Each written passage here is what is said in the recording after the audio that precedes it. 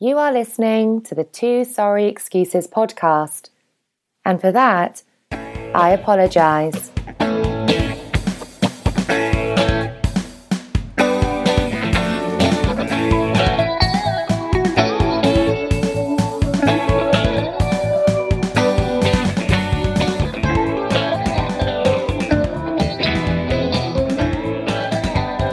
Hello, and thanks for downloading the Two Sorry Excuses podcast. Recording live from the heart of Snowmageddon. I'm your old pal Sanders. And I'm your good buddy Liv. If you're keeping score at home, this is episode 55. Kembe Mutombo edition. Nice. I'm assuming he wore 55. That's what is in my head, but I didn't do any confirmation or show prep. I just threw that in there. I gave the Kimby Mutombo a high five at last year's All-Star game. You sex Mutombo? Yes. He was real serious. He was walking with somebody.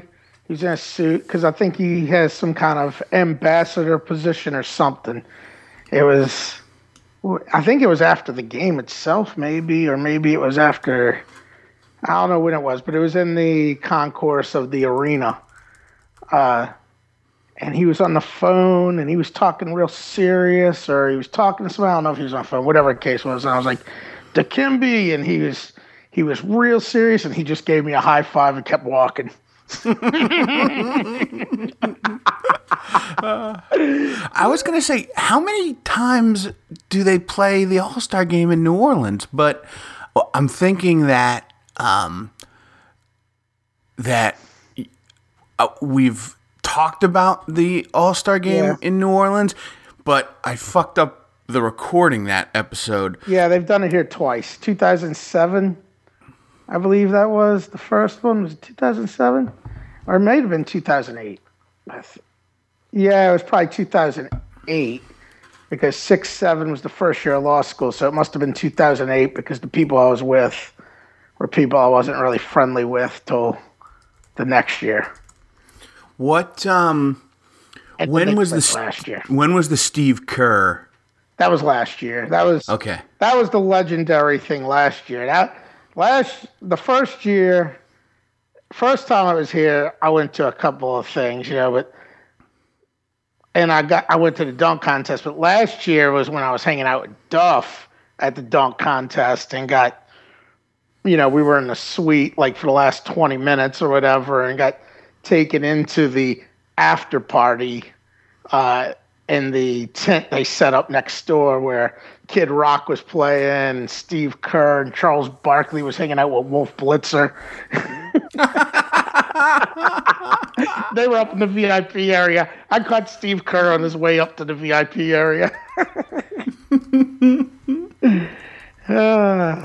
I heard on the radio today, there was a radio commercial, and I didn't quite pay attention until I realized what they were talking about. I don't even know what company put out the commercial, but it was like a dramatic reenactment or an NFL Films-esque voiceover type of deal of the Michael Jordan, Dominique Wilkins slam dunk contest showdown.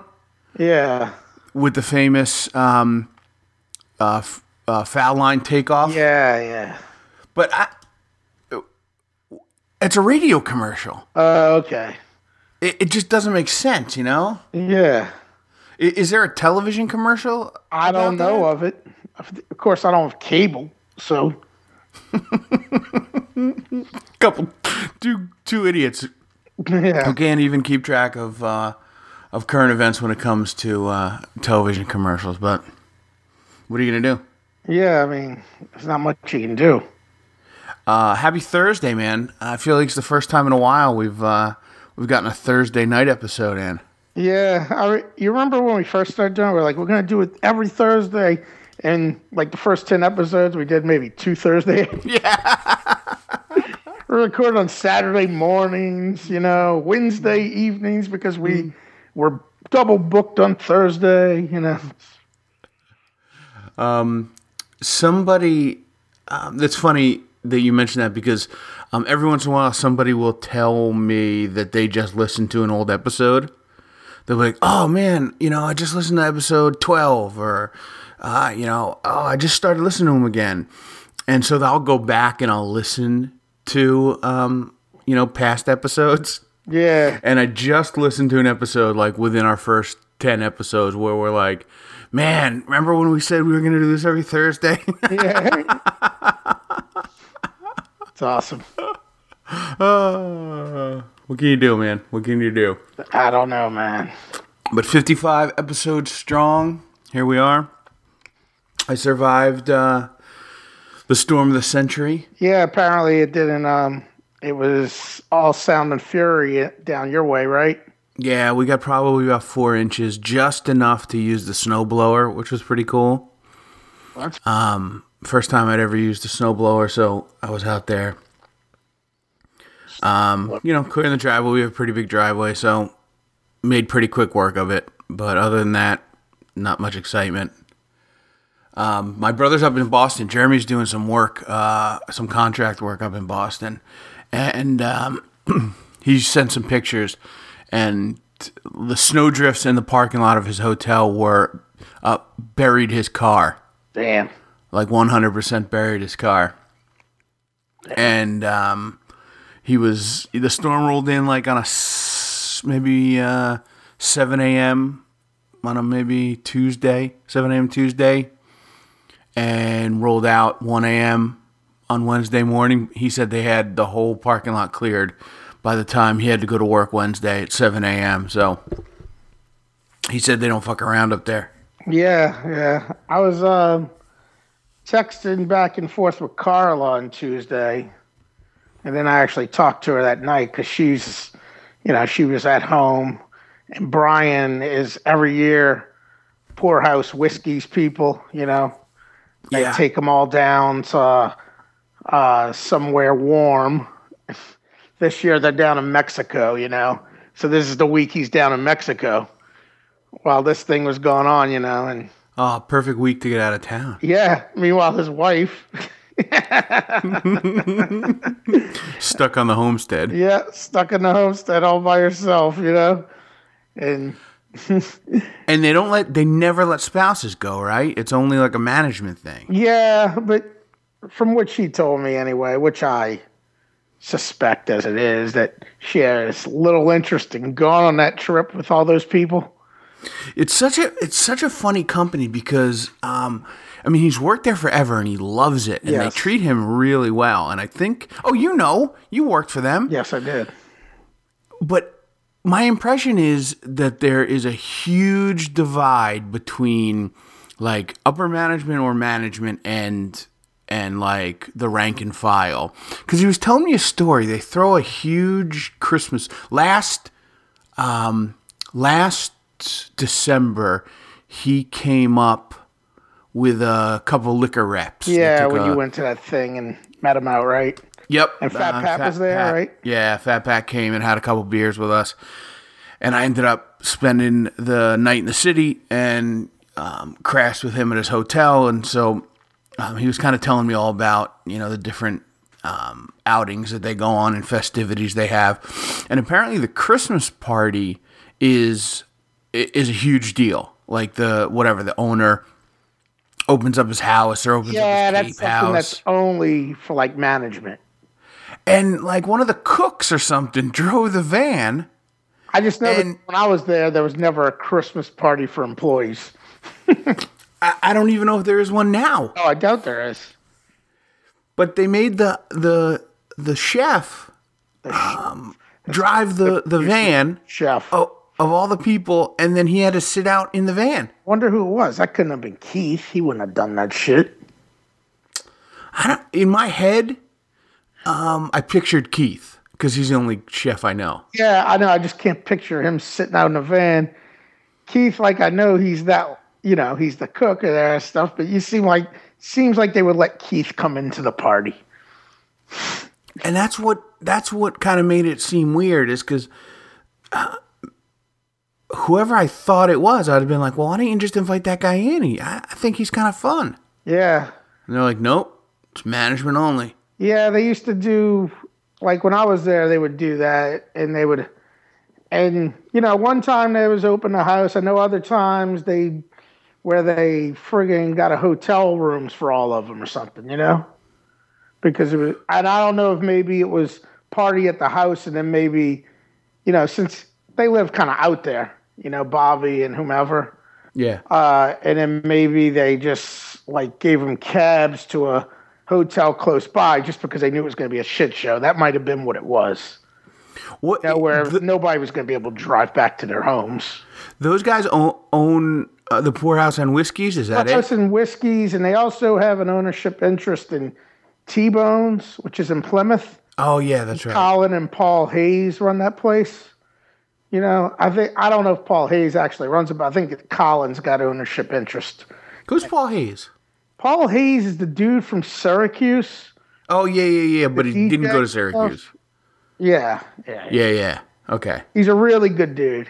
Yeah, that's why the name sounds familiar, because he's a good dude. Yeah. Paul Hayes. When I first got there, when I first moved to Boston, he had broken his neck like the year preceding that shit, I think. He was like in a real bad car accident. The kid was lucky to be alive, And I don't know if he was driving drunk or what, but it was like, I guess I had met him and hung out with him in the time that I had hung out there with BP back in 2001 when I was there for like 2 weeks. Okay. That's when I met Adam Kohler and stuff, but I couldn't really remember. But when I got back there, Paul was there and he treated me just like I was anybody else, Right. So I was like, well, I must have met you. But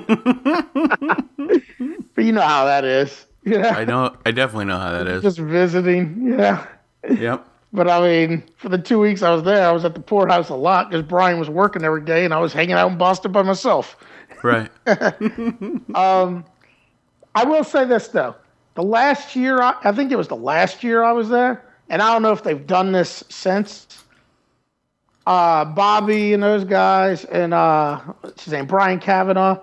Bobby had a beach house down in Marshfield.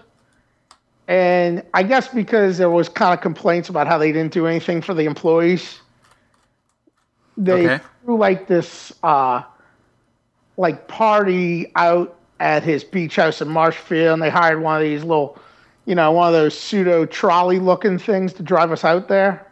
All right. You know those? They look like a trolley, but it's a bus or whatever.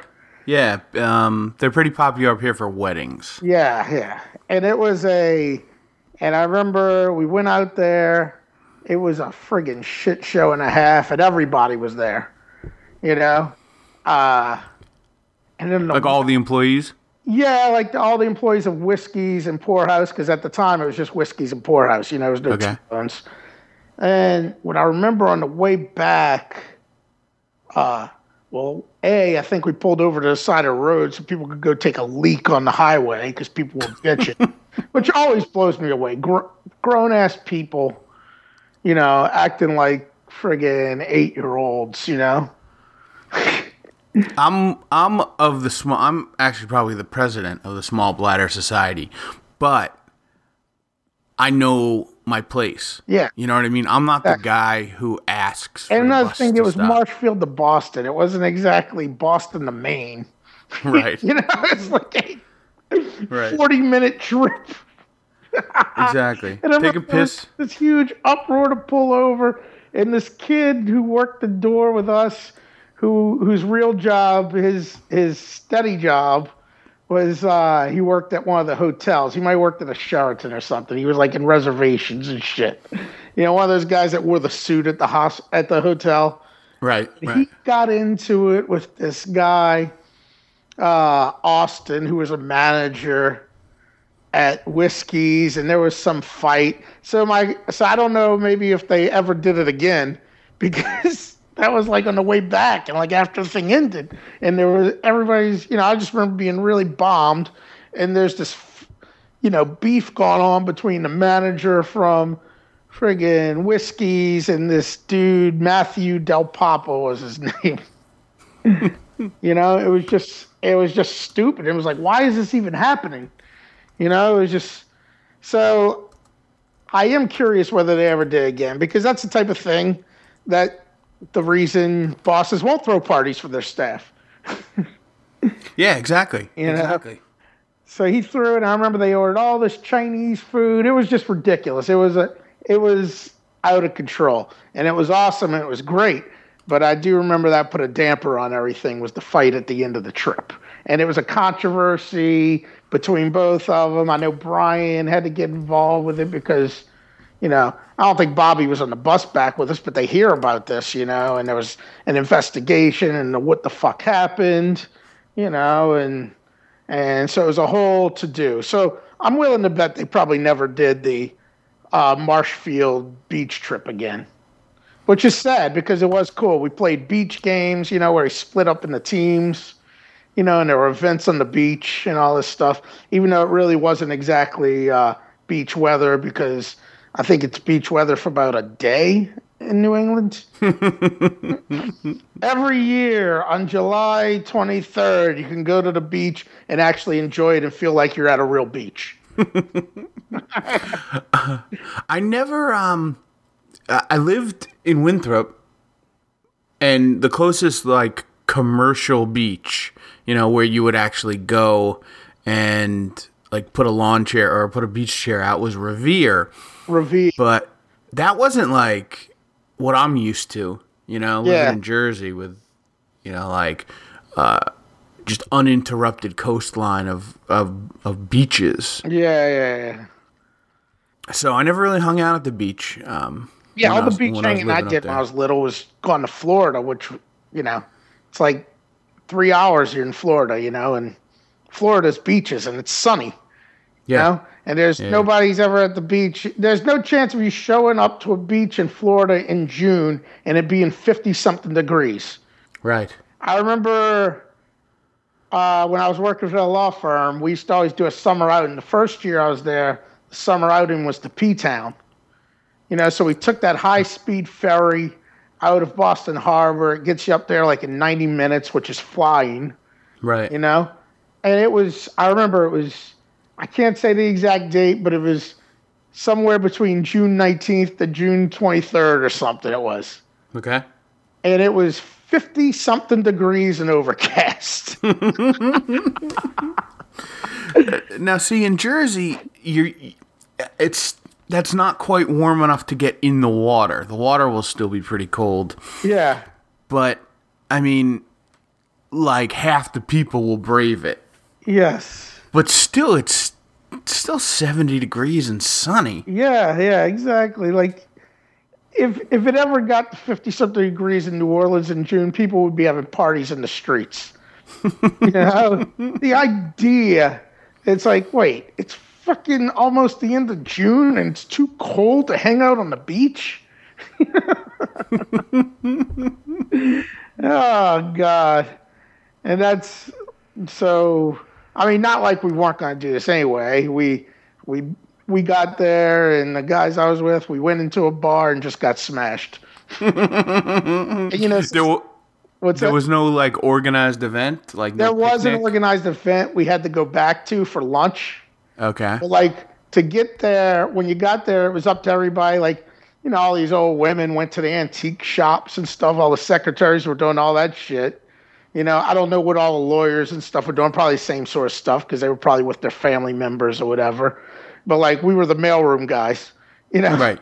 We find a bar, and of course it's P-Town, so every bar is a gay bar. Right. And but I remember, so we're sitting at this bar. We were already getting liquored up because we were on that high-speed ferry, which serves alcohol. Which is funny because they had people getting seasick on that thing. It was funny to me, not funny for them.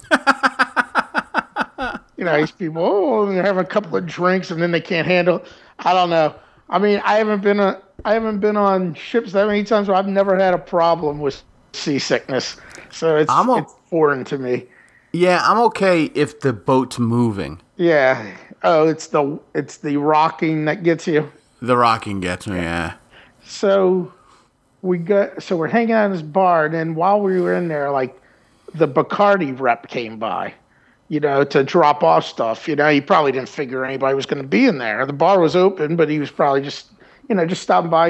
And he dropped off all this stuff, and one of the things he dropped off were these shirts, which were clearly, it was a Bacardi shirt, a black Bacardi shirt with, black with the Bacardi logo in the middle, the bat in the circle. Yep.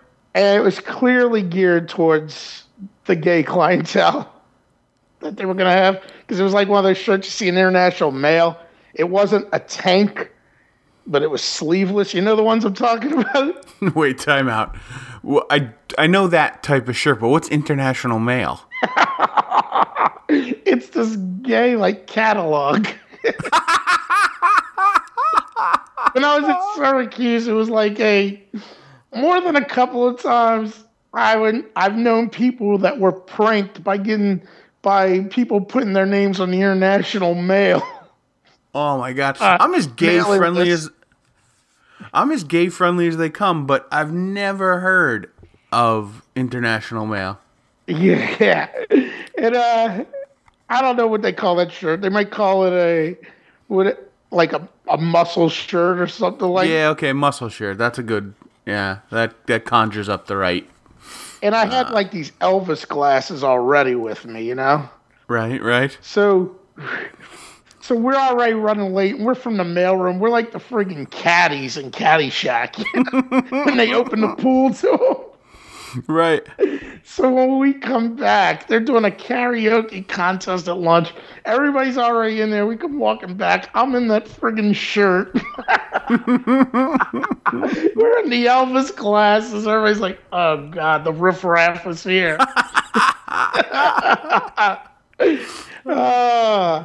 So we get up there, and we did karaoke. And what do we do? Burnin' Love, I believe we did. And I was doing all the Elvis stuff, Of course you were. Yeah, and we won the karaoke contest. They gave us a Three Stooges CD. It was all bullshit prizes. Right. Do you still have the shirt? I don't know if I still have that shirt, man. But I definitely I got to go find pictures, because one thing they did at the beginning, and it was this attorney, Sean Vinden. He was really cool. He was a former military guy, I think, but he was a really cool, chill, regular guy, which was rare, because a lot of the attorneys there, a lot of them didn't really relate to regular dudes, Okay. A lot of them are like what you think of when you think of a Boston attorney who's got a Harvard law degree, Okay. But he had a big old box of those Fun Saver cameras, and he was just handing them out to people. And the whole thing was, you were supposed to give them back, and they were supposed to, to give the pictures, and they were going to get the pictures developed, but we just got developed ourselves, because it was we wanted the pictures. And I know we had several pictures where I was in the shirt and stuff, so they must be somewhere in the archives of my house. By we, do you mean you and the other mailroom guys? Yeah. Which also included Lou, the World War II veteran. Whose son was the librarian of the law library at the firm. Do you guys have how long did you work there? 3 years, basically. Did you guys have a team picture taken? Yeah, well, we do have there should be pictures like that somewhere. I know there's a picture of most of us with the Red Sox World Series trophy that WB Mason was a big supplier. So since they were a big sponsor of the Red Sox, right? They had this. They let the Red Sox let them bring the trophy to their headquarters. Okay. Have a big party, and they invited all their clients. So the guys that were the supervisors in charge of order and stuff, they were real cool, and they took us down there, because technically it was for the dudes they're dealing with directly. Right. Take all these guys. And I know we took a picture, but the problem is I don't think it's with everybody from the mailroom. but it's a group of us around the World Series trophy. You know, that's good enough. Yeah, and then I got it's the printing's on WB Mason paper. You know, like it's clearly theirs, but there's also one with me with just the trophy, but they wouldn't let you touch it. You know, because you were from the mailroom. No, because it's the World Series trophy. Oh. It's like gold. But that event also, that was another one of those things where there was a big senior partner. I'm not even going to say his name, but he was so fucked up with this event. They have the summer associates. You know about summer associates since you went to law school. Yeah. And he was getting very, he was getting drunk with him. This is a guy who was probably close to 60, if not in his 60s at the time. You know, he was like an old deadhead guy. And he couldn't even talk, apparently. And this is a guy who was probably billing $600 an hour. That type of attorney. You know what I'm saying? Yeah. You know, the same attorney would probably be billing $900 an hour 10 years later. Okay. So we're talking big time attorney. They apparently like the head, the brain trust of the law firm after the summer outing, because I'm just thinking about how it relates same with the thing that happened with the Poorhouse Whiskeys one. They had to take him in. They took him aside and had a talking to with him. You know, there was video of him trying to do karaoke, and he was trying to do like the, like that chorus line kick, and he was completely unintelligible. He was making the summer associates, in particular, this one girl, very uncomfortable. They had to talk to him during the event or after? Afterwards, because there was video of this shit too. And they're like, dude, this is completely unacceptable. You know, I mean, from the gist I got from is they had a big talking to him like, dude, you understand this could totally fuck up your career and we might have to get rid of you, you know? Well, he was a senior partner? Oh, yeah. He was a big time dude. And it's like, those summer associates, a lot of them aren't just working at your firm. They're competing for jobs, and they're also, you're testing them, but they're also seeing how they like your firm. Right. You know? And imagine they go back and they say they're at some other big firm, and they're like, oh, this guy was all fucked up. That rumor gets around. You know, they might have to get rid of that attorney because, none of these big clients want to hear, oh, wait, the guy who we deal with all the time is a friggin' terrible lush that, Right. And like that video got around. So there was a whole issue with that. And then you come back and there was a place right on the harbor and everybody was just getting drunk in there. Oh, that was good times, my friend. Did they only do that once? Yeah, you know why? See, when I first started working there, first I got in as a temp right when I moved to Boston, and I started working this place, Hutchins, Wheeler and Ditmar, which at the time was the oldest firm in Boston. Okay. But the reason they had positions was because a few partners there, this other firm, Wild Gotchel, I don't know if you heard of them. I know they were in New York and I think London, but I don't think they had a presence in Boston yet. They're a big firm. Okay. They came and grabbed a couple of these partners who left with a big book of clients, and this firm, which was the oldest firm in Boston, just started dying. So eventually this firm, Nixon Peabody, bought up, which was in our building anyway. They were a big national firm, and they actually their headquarters were in Rochester. But they had offices in San Francisco, all over the place, Right. County. They bought up Hutchins, Wheeler, and Ditmar, and I think the reason we had summer outings after that, but that was the only summer outing that was that awesome because it was just like, since it was the new people they were folding in, they're like, well, we'll give them a good one, make a good impression. Right. Because the next year's, 1 year it was like at the Museum of Science and Technology. I forget where the other one was, but But yeah, when they first bought the firm, they did the big blowout because it's like, all right, Yeah, because their complaint, Hutchins Wade on Ditmar, it was folding, and those people from Nixon, their whole complaint was always, oh, they spend too much money on shit, because apparently Hutchins, like everything they used to do was over the top, and the offices were all way bigger, but they were like, see, look, that justified any tightness from Nixon. Every time it would come up, and you'd be like, well, it used to be this way. It's like, yeah, but you're wasting money at that place. Like, I remember when these partners moved into their offices, and they were like, because they had to move into new space. So we moved into a new building next door, since you had all these new attorneys. And all the people that came from Hutch were so flabbergasted at the size of the offices. They were so much smaller. Where were the offices? Down the original one was in, I think it was 100 Federal Street, down the financial district down there. Okay, yeah. Moved basically next door to 100 Summer Street, I think it was called. It's a couple of blocks away from Chinatown, Yeah. No, I worked, when I worked for that sports agency, we worked out of a law firm on Milk Street. So Yeah, right around there, yeah. Right across from Finn McCool's and Jose McIntyre's. Yeah. Like, we used to always go to Foley's. That was the big place we would go on Fridays. Okay. I go to Foley's when I go to Boston. I stop in there. I try stopping there for a beer all the time because I love that place. Yeah, that area is pretty cool. Yeah. Yeah, it was a cool area, and you're right in the middle of it. You'd walk out at lunch and you felt like, you feel like you're in the shit, Yeah.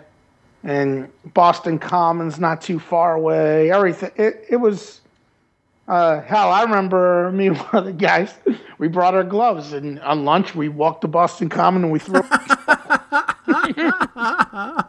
There's no stress on you when you're a mailroom guy. Right. And the thing is, you technically were only supposed to take so long for lunch. And then also, see, they cut back on this. When I first got hired there, you used to have to do messenger stuff, like where you'd go hand deliver stuff. Mm-hmm. But the firm that bought us out, they didn't do that. They farmed all that shit out to bike messengers and car messengers, Okay. But occasionally there was still stuff, and I would be like, oh, I'll go deal with that deposit. Because, if you were in the office just sitting around, because there was never really anything to do, it was just a lot of free time. If you're in the office screwing around, people would be like, well, what are you doing? Do something. But if you were out of sight, out of mind, so you go delivery, I would go make like a delivery. I hit Newberry Comics, grab an ice cream. Because if you were gone for like 2 hours, nobody noticed. Right. They forgot why they sent you. Yes. It was like, oh, okay. And the funny thing was, when I first got there, this is 2002, and I'd go down these buildings, and they would have all these rigorous restrictions to get in, all because of 9/11. And I'm thinking, why do you think this building is bombable? I was like, I've never fucking heard of this building. I've never really heard of any buildings in Boston. I mean, yeah, I knew of the John Hancock Tower, but I don't think anybody that hasn't been to Boston could tell you about the John Hancock Tower. Right. It's like, and this isn't even that. This is just a random building that's got the name of an address on it. It's not even the such and such building. It's just like 155 Sumner. Yeah, yes, exactly. It's like, and you think that somebody's gonna come in here and bomb this fucking place? It's like the reason the World Trade Center was blown up is because it was the World fucking Trade Center. Everybody knew of it. The Twin Towers. Nobody's going to be like, oh no, the terrorists made a statement. They blew up a random building in downtown Boston today. Be like, oh, 100 Summer. Be like, what the fuck's that? So stupid. Because it was always so ridiculous, all the shit you had to go through. Even when I was living in Boston, I was like, oh man, that's a really nice building. That's so nice. That could be a state capitol building. Yeah. That is the Capitol building. Whoa, good job, guys.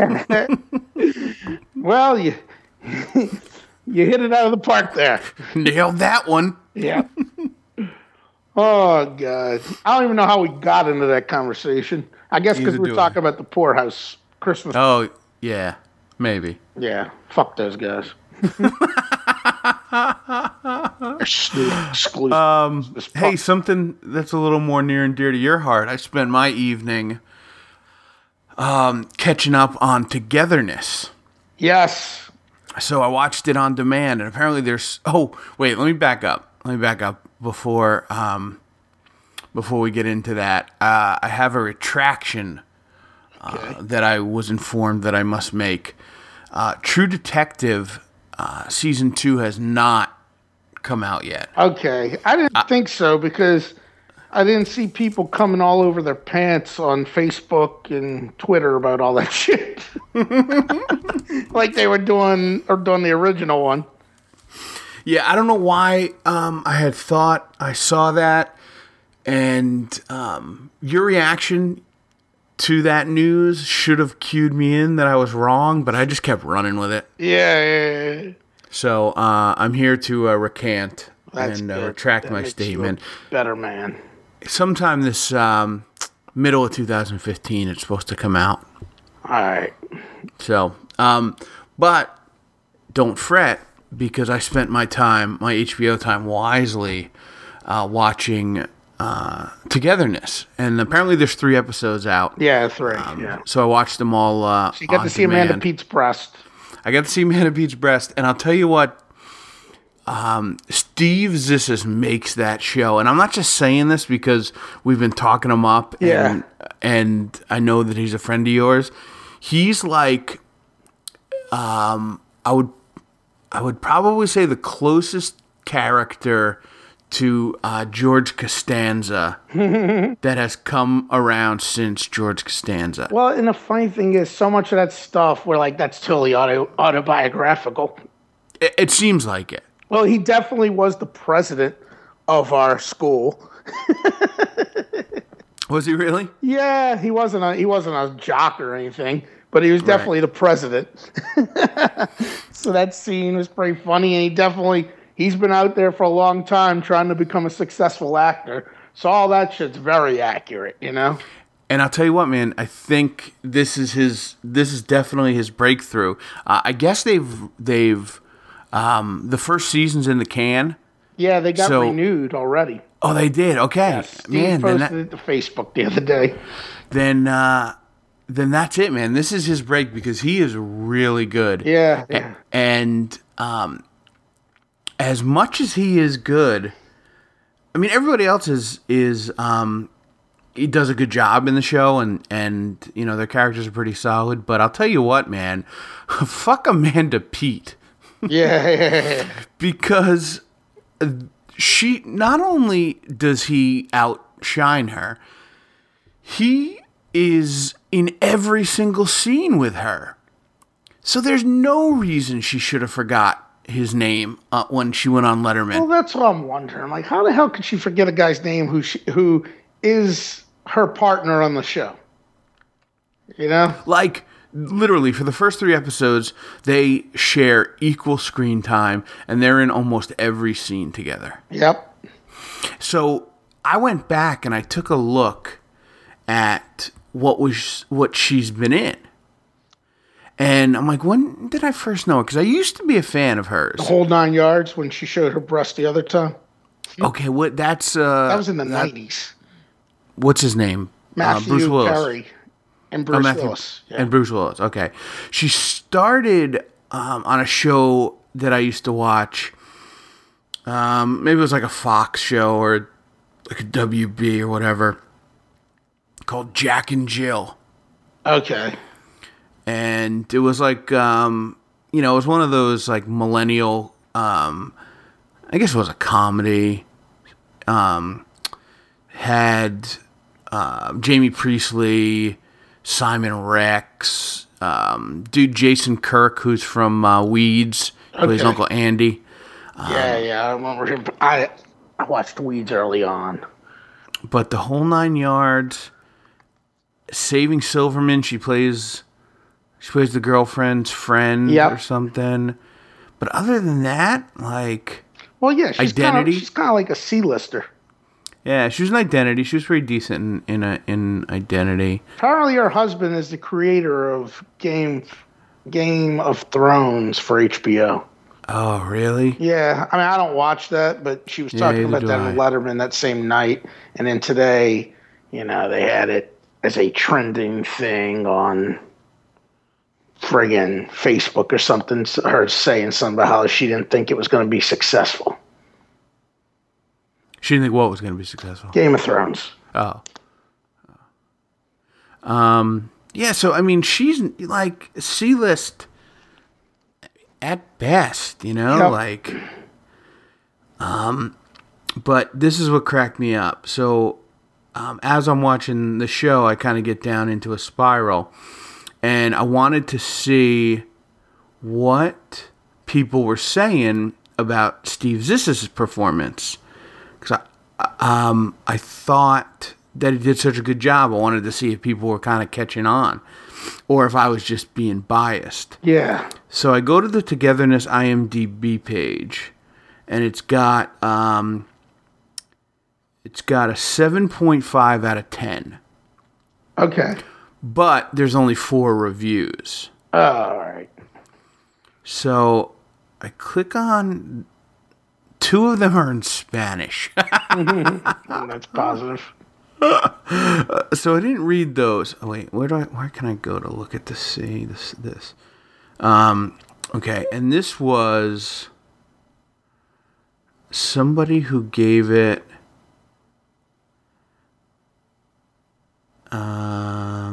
Okay, this is somebody who gave it a 5 out of 10. First of all, I don't ever have to see another glance of Melanie Linsky's bosom. The director seems to want to throw that in every 2 minutes. Yeah. It's inappropriate and has nothing to do with the story. It doesn't do with the story. It only seems there to bump ratings. You can blame that on Mark and Jay Duplass. Well, the funny thing about that is there's people out there think like I know Jacob thinks Melanie Linsky's hot, but I guess that's what you think when you're late, middle-aged and married. That's your view of hot, I guess. Well, you know what's funny is I think she's hot. Do you? I do. She's totally my type of chick. Yeah. And I'm a boob guy. So, like, the fact that she's a little thicker and, has kind of that girl next door kind of look is right up my alley. So, yeah, you're probably right. Yeah, so, and the show's clearly geared towards people our age. Yes. It's about this part of life, Yep. So that was his first observation. His second observation, what is Amanda Peet doing in this mediocre TV series? Apart from having much more star power, her character is not very plausible. She gets dumped in the first episode by some loser schmuck, although with a better makeup artist, she's still a stunning woman that can have her pick of any man she wants. This has to be her publicist. Like, her star power is not bigger than anybody else in that cast. I don't think it's bigger than friggin' Mark Duplass and Melanie Linsky's, to be honest. I agree. And I checked out Melanie Linsky's IMDb. She was in the movie Coyote Ugly. What was she, the friend from back home? I don't know. Because she couldn't have been one of the sexy, slutty Coyote Ugly girls. Yeah, I can't answer that for you. I guess I know a little too much about Coyote Ugly. It stars Piper Perabo. Yeah, and isn't John Goodman her dad or something? Yeah, Piper Parabo's from Tom's River High School North, which is why I'm... Tom's River's High School North. I'm up on her. But, so I thought it was a good show, man. I thought the first 3 episodes were really funny.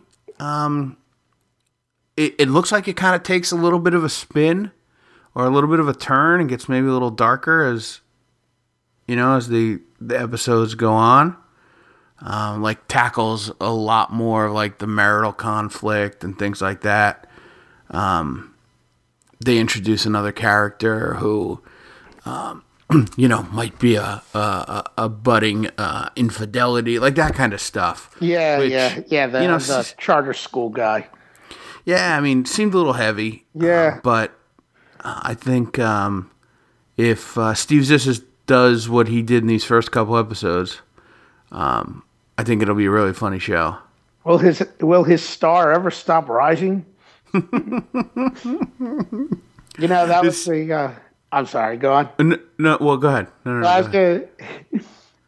back in the day, in the late '90s, I was given one of those Onion compilation books, and it was Our Dumb Century. And obviously, it wasn't written contemporaneously; it was written after the fact. Right. So it was like a 1984 Onion, supposed to be the Onion front page, and one of the side pictures was Joe Piscopo. Will his star ever stop rising? The pride of Jersey. Jersey's own. Joe Piscopo. Yep. Wait, a couple things here. Is that I didn't realize Mark Duplass was married to the chick, his co-star from The League. Is he? Yeah, the wife in The League, who's in The League. Does that make sense? Yeah. The wife who's married to Steve Rannazzisi's character. Oh, that's that guy's name? Yeah, I know it because I've seen him do. I went to that was when 2013 because it was around when the Super Bowl was in town. The League, they did the League at Tulane, and I went to it, and it was just those guys talking and then doing, each of them doing like stand up. And oddly enough, Mark Duplass wasn't at that thing, which was weird because I was like, well, Duplass must be here, and that's why they're doing this in New Orleans because he's from here. But he was the one member of the League that wasn't at it, of the guys. It was like Paul Scheer, Nick Kroll, and Steve Rannazzisi. And that guy did his stand-up, and he said he was working on it because he was going to do a Comedy Central special. And then it was like 6 months later, they were filming the Comedy Central special down here, and they were giving away free tickets because they do when they do those comedy specials like that. Yeah. Because they probably do stuff like that in New York all the time where they'll have these free tickets because they just want to build up an audience, because they're doing it for the TV. Right. And we went there and saw it, and it was, it was 90% all the material I heard because he was working towards this special that eventually aired on Comedy Central. Got it. And so, of course, I can't forget the guy's name now because, I saw him twice, I just refer to him as Jay Stocks. Jay Stocks, nice. But I really like Mark Duplass's wife. I don't know what her name is. Yeah, she's a good-looking woman. Katie Aselton. Okay. Is her name. And I guess, I guess they met out in L.A. or something. Because I was like, oh, maybe she's from New Orleans too, but she's not. Yeah, I mean, those guys have been out in California for a long time now. Yeah. Were you at school? Were you in school the same time as them? Yeah, Jay, the older brother, graduated in '91, the year before Josh, and Mark graduated the year after me. Okay. So it was all right in that wheelhouse. So Jay was there for 2 years while I was there, and then Mark was there for 4 years while I was there because it's a 5-year school. Oh, okay. Well, you could come in 9th grade, but most people came in 8th grade. Right. Oh man, there is a episode of Welcome Back, Kotter on the TV right now that has George Carlin playing a DJ. I have no clue what's going on except the Sweat Hogs are in the studio with him. Is John Travolta there? Let's see. They got Lawrence Hilton Jacobs is definitely there. Arnold Horshack. But they got to pull away. Yeah, there's Barbarino. It's Epstein, Barbarino, Horshack, and Washington. That was a great show. Yeah, it was. I'm pretty sure. Yeah, John Travolta didn't last the whole. No, because he blew up. Yeah. Because Saturday Night Fever came out while he was on that show. Gabe Kaplan didn't even last the whole run. Yeah. And then, like 10 years ago, Gabe Kaplan was doing like the play-by-play of poker on NBC on Saturday afternoons. Do you remember that? I do. I do. Now, the series ran from 75 to 79, and both Kaplan and Travolta were on from 75 to 79. But I think Gabe Kaplan was doing like, he was only on the end of every episode or something like that. Like he got a new job teaching. We got to remind the listeners that you are reading IMDb right now. I don't want them to think you're an expert on an expert oral historian. Welcome back, Cotter. I'll tell you what, man. Ran from 75 to 79. I'll tell you what, man. If there was one episode that I would be close to being a savant on, it would be Welcome Back, Kotter. I watched that show religiously, and I was only a little kid, and I watched it in first runs. Yeah, and like I knew the entire theme song, which was actually written by John Sebastian. It was a #1 hit, and I used to have a book. Actually, my brother had it, and actually technically didn't own it. The libraries down the street was a reference book. They had the library. It was the story of every Billboard #1 hit, and that must have been up until like 1989, that book. Okay. This was like we were in high school, and he grabbed it because that was and I remember I read probably the story of every #1 hit in there. And Welcome Back, Kotter, the story was, John Sebastian was already a big deal because he was the loving spoonful, Yeah. The Welcome Back, Kotter song came out on the show, and then radio stations start playing it, but because it was only like a 60-second long song, because it was a TV theme song, they were like, dude, this song's so big, it's going to be a hit. So he went in to the record studio and recorded an extended version to play on radio stations, just so that they could have a hit song, Yeah. And that's the story of Welcome Back, Kotter being a #1 hit song. Welcome back. That's a great song, man. I used to your dreams were your ticket out. I used to get upset. There's a line they say they tease him a lot because they got him on the spot, yes. And I used to get upset because I thought it was mean that they would tease him. Yeah. I was a little kid. What did I know? All the names have all changed since you've been around. Who thought to leave you right there where they need you? Oh, we tease them a lot because they got them on the spot. Oh, welcome back. Welcome back, welcome back, welcome back. Good times. Good times.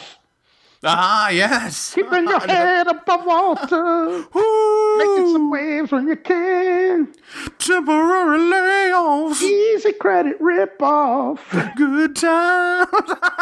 Good times to film from a live studio audience. I used to always like that on old shows. You remember that? Yeah. Like Cheers was one of those shows. Cheers is filmed in front of a live studio audience. Oh, all right. What else you got? I wanted to bring this up last week because I went to see him Friday. I saw John Mulaney. Do you know who he is? No. He's a very funny comedian. He's got a show on Fox, but it's probably getting canceled. And but he's on the Kroll show a lot. The show on Fox is called Mulaney. It's very much like Seinfeld. Every episode, Lorne Michaels is the producer. It comes on Sunday nights. Every episode, he's up there doing his stand-up routine, and then the show's about whatever he's talking about, just like Seinfeld. What's his name? John Mulaney, Mulaney. He's probably like 32 years old, I believe. He's a young guy. Oh, okay. I saw a commercial for this. Yeah. He's on the Kroll Show. And like last year on the Kroll Show, have you ever watched Kroll Show? No. Okay. No. Well, Nick Kroll, of course, you know, because he's on the League. Yeah. He's got his own show on Comedy Central. And it's a series throughout the show. It's a running spoof of different television series, you know, like all inspired by real television series. But it's every week it's the same ones over and over again. You know, like he's got this one called Wheels Ontario, which is like a Degrassi High type of thing, you know, and they talk in all these ridiculous Canadian accents.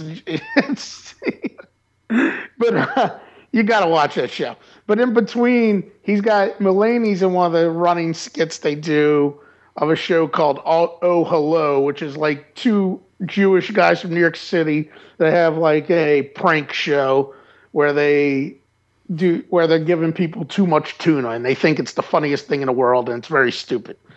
But they talk in between the bits. They'll show them out of character, like Nick Kroll and one of the people who's acted with him. And last season, they were talking about it. They showed Mulaney, and he was talking about one of the things he didn't understand that they never explained in Back to the Future is how this kid became friends with a discredited nuclear physicist. So last Friday, we went to see him. And obviously, at the time, he was just working on that stuff. Because I went to see him last week, and he had a whole big routine on that. You know? Oh, you must have loved it. Oh, it was great. He's like, they never explain it. Like, you know, they could have just shown, like, oh, here's how he met him or something. He's just like, they never explain why he's best friends with this discredited nuclear physicist who could be 40 years old or he could be 70 years old. You don't know. And it talks about pitching the movie. He's like, imagine how that pitch went. You know, how the hell did they even get that movie? And he was going through the whole thing. The guy pitching to a studio exec. It's like, listen here. This is the thing. It's this guy. He's going to go back in time to fix his to see his parents, and he's going to try to fuck his mom. But the real thing is he's trying to fuck his mom, but he wants his dad to come and take over. But instead, the family friend Biff comes and tries to rape her. Yeah, it was fucking brilliant. You know, he did this whole freaking like, you know, he did like 5 minutes on Back to the Future.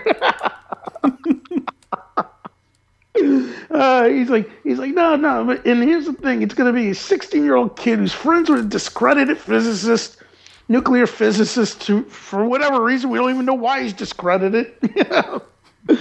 He's like, and the kid's very lazy. All he wants to do is sleep all day. Oh man, it was hilarious. So they do have a John Mulaney from 2012 stand-up special on Netflix.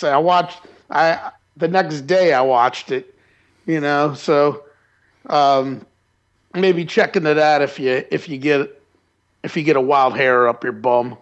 Yeah, no, I think it will. Yeah, I think it will. All right, good. Well, how long have we been now? We've been just about an hour. All right. Yeah, about an hour. I guess I wanted to tell you about the thing. Last Thursday we were supposed to record. Yeah. And at the time I was at my mother's house. And she had to clean up the back of my neck. You know, like when you haven't had a haircut in a while. Yeah. I call them the hackles. Yeah. What do you call it? Hackles. Hackles, yes. Well, I haven't had a haircut since November now. I don't like getting haircuts, but I was going to the same regular guy, and I would go every 5 weeks. I don't like getting haircuts, but I don't like having really long hair, you know? Okay. So I was going every 5 weeks, I was supposed to go on December 27th, the day after Christmas. And I get down there on December 27th. I get up in the morning. I didn't even want to get up because the appointment was for like 11 or something, which means I gotta get up and shower and do all this shit that I normally don't do right away on a Saturday, you know. And I freaking drive down there, and it's not far from where my office is. And I go up, and the place is closed. And I'm like, what the fuck? This motherfucker, where is he? Made an appointment, he's not even here, get no call from him. So I send him a text message. I'm like, dude, we had an appointment for 12. Where are you? Or 11, whatever it was.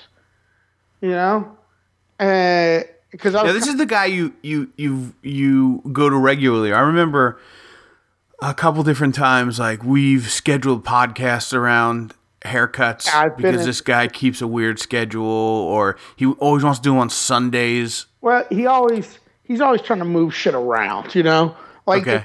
Like, if it turns out they schedule me for a day when he doesn't have anybody else coming in, he'll be like, fuck it, I just want to go home. And he'll call me up and try to, dude, you mind coming in? And usually I don't mind because I don't friggin' like getting haircuts all that much, Right. It's a whole procedure because I got to remember, all right, I got to have shit to talk about. And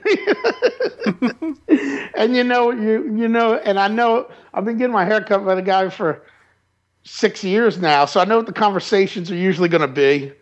So I got to think about the topics. But then a couple hours later, finally I get text back from him. He's like, oh, sorry. He's like, I'm in the hospital right now. I'm very sick. And Vlata, who's the girl that works with him, she's from Moldova, former Soviet Republic.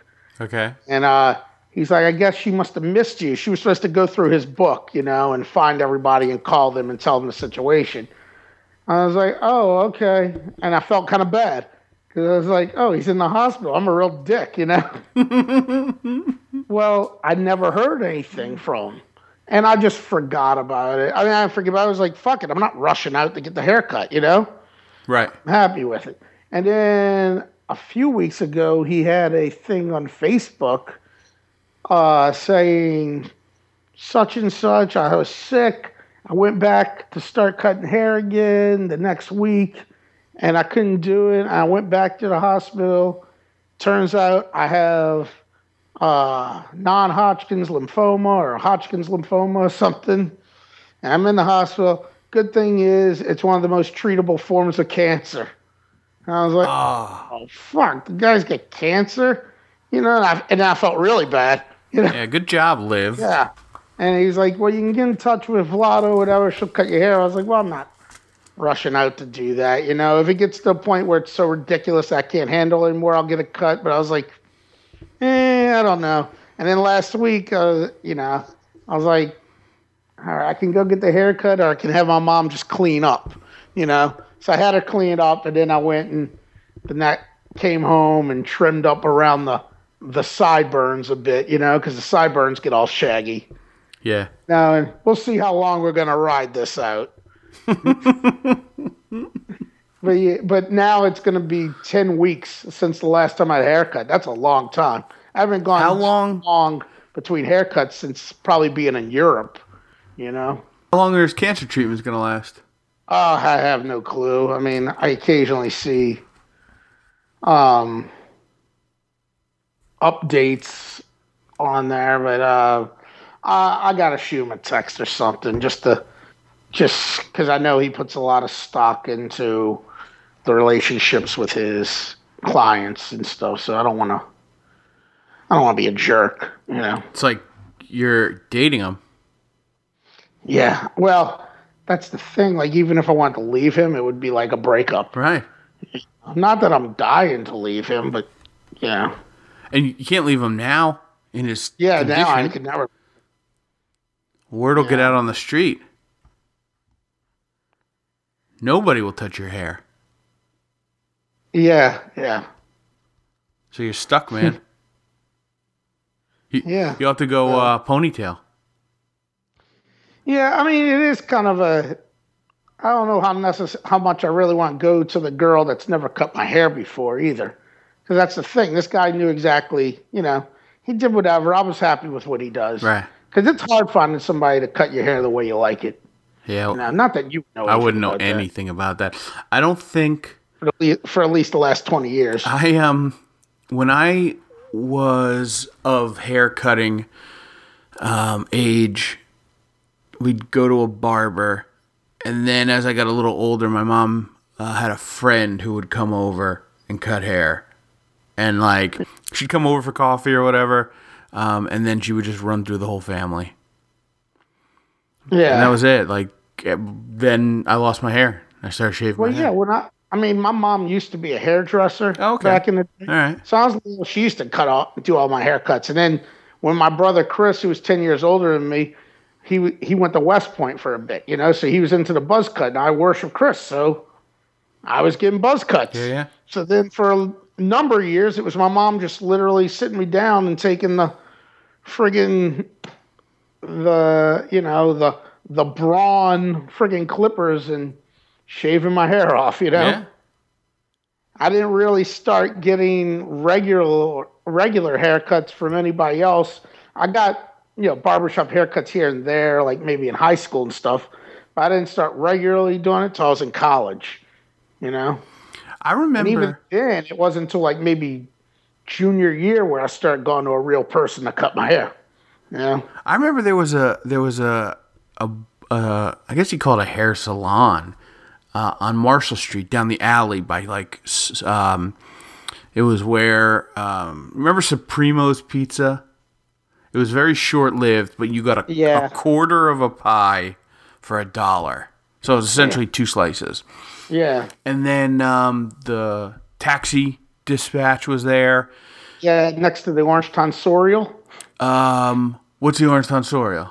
That was that barber shop right there, the old school barber shop that was next to the taxi stand. Yes, okay. And then next to that was like a hair salon.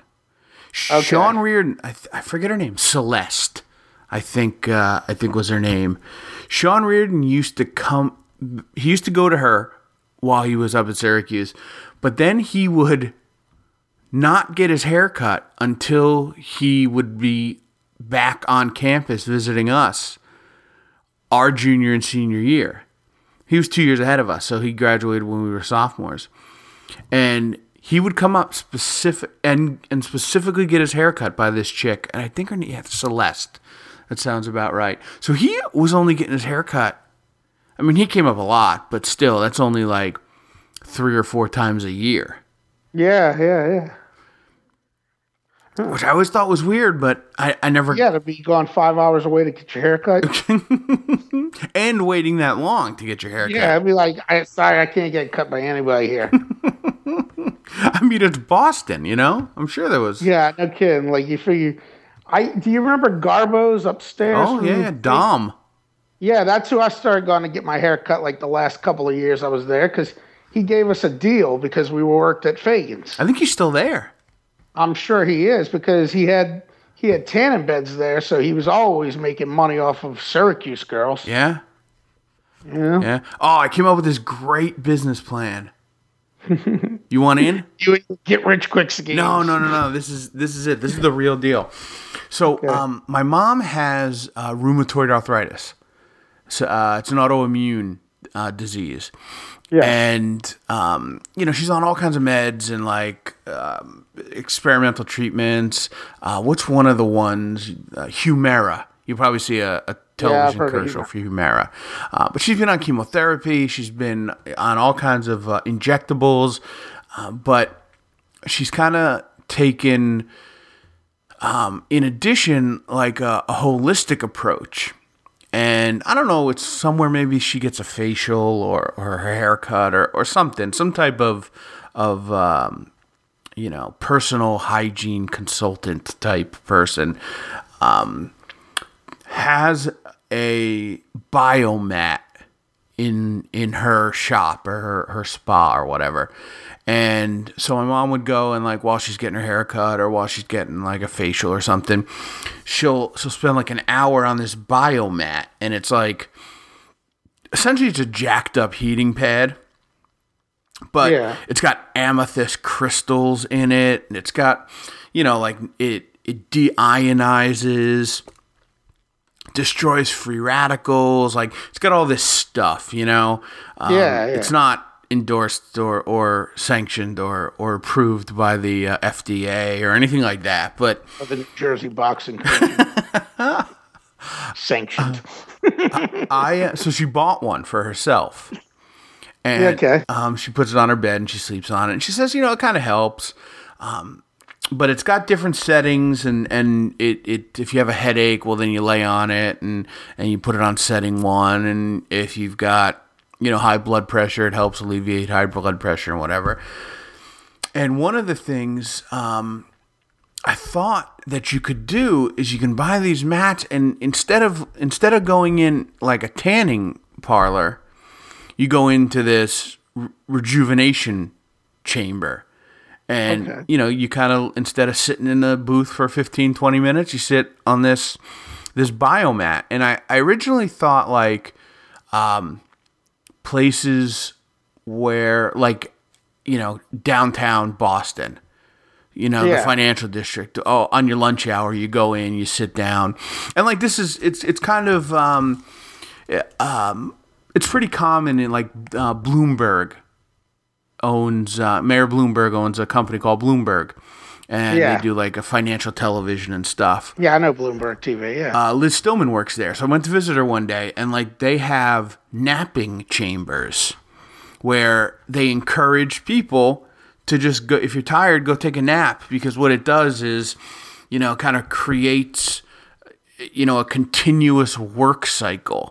So the theory is... Well, that's the big hot thing right now, is the napping. Yeah. You give somebody the opportunity to sleep for a half an hour on the job, you can probably get 3 or 4 more hours out of them in terms of, energy and commitment and production. So I thought, oh man, this would be great. You put these biomats, in a downtown area, people come in for their lunch, instead of getting their nails done or whatever, they come and they, and they lay down. But then I thought, no, what's even better? College campuses, like a hangover helper. You know what they have here? And I'm sure they must have it up there, because I'm sure the idea came from New York or something. And I passed the place the other day when we were going to the Mulaney show. We were walking down St. Charles, and we passed it, and I explained to Jacob what it was. It's called the Remedy Room, and it's for people, like, if you have a hangover, you go in, they hook you up to IVs and shit. No way. Yeah, it's totally just like... For they claim it's not all just for hangovers, but that's what it really is. It's, you've been out clubbing or something, you go in, you're like, yeah, I need an IV, man, and they hook you up, and you're all replenished and ready to go. Are they medical professionals? I'm sure that's probably not any more than what it takes to be like a phlebotomist or somebody that takes your blood. Holy shit. Yeah, it's crazy, right? Is it expensive? I'm not sure. I'm sure they probably charge like $50 for it or something. You probably get memberships too. I wouldn't be surprised if that's the if that's how they do it too. Here you go, Remedy Room, Charles Street, New Orleans, right? St. Charles Avenue, yeah. St. Charles Ave. Got it. Hangover therapy, hangover remedy, $149. Damn, that's more than I even thought it was. I was thinking it'd be like $60 to get it, In under an hour, you get hydrating fluids, B vitamins, and anti-inflammatories will get you feeling well, no matter what the cause. What the cause the need. I don't know. The English must be their second language, but this is nothing's that's under $120. Damn, crazy. That's crazy. Do they have a membership? It just seems like they would be, Make an appointment. Mobile clinic. That's crazy. No, they don't have a membership. Membership would be a good idea. Yeah, it seems like something you could get, like, the type of people that are going to go pay $140 for that, or the type of people that would do something stupid like pay $1,000 for a year-long membership to come in or something, or 6 months, whatever it is. However you would have it structured, The proprietor is Dr. This is weird. Mignone, Mignonne. Okay. Mignone Mary. You would think her name was Mary Mignon, but it does not appear to be the case. No, because Mignon's a common French name. Okay. So. All right, Mignone Mary. She graduated from LSU Medical School. Jeez. That's crazy. She's a doctor. Yeah. That is crazy.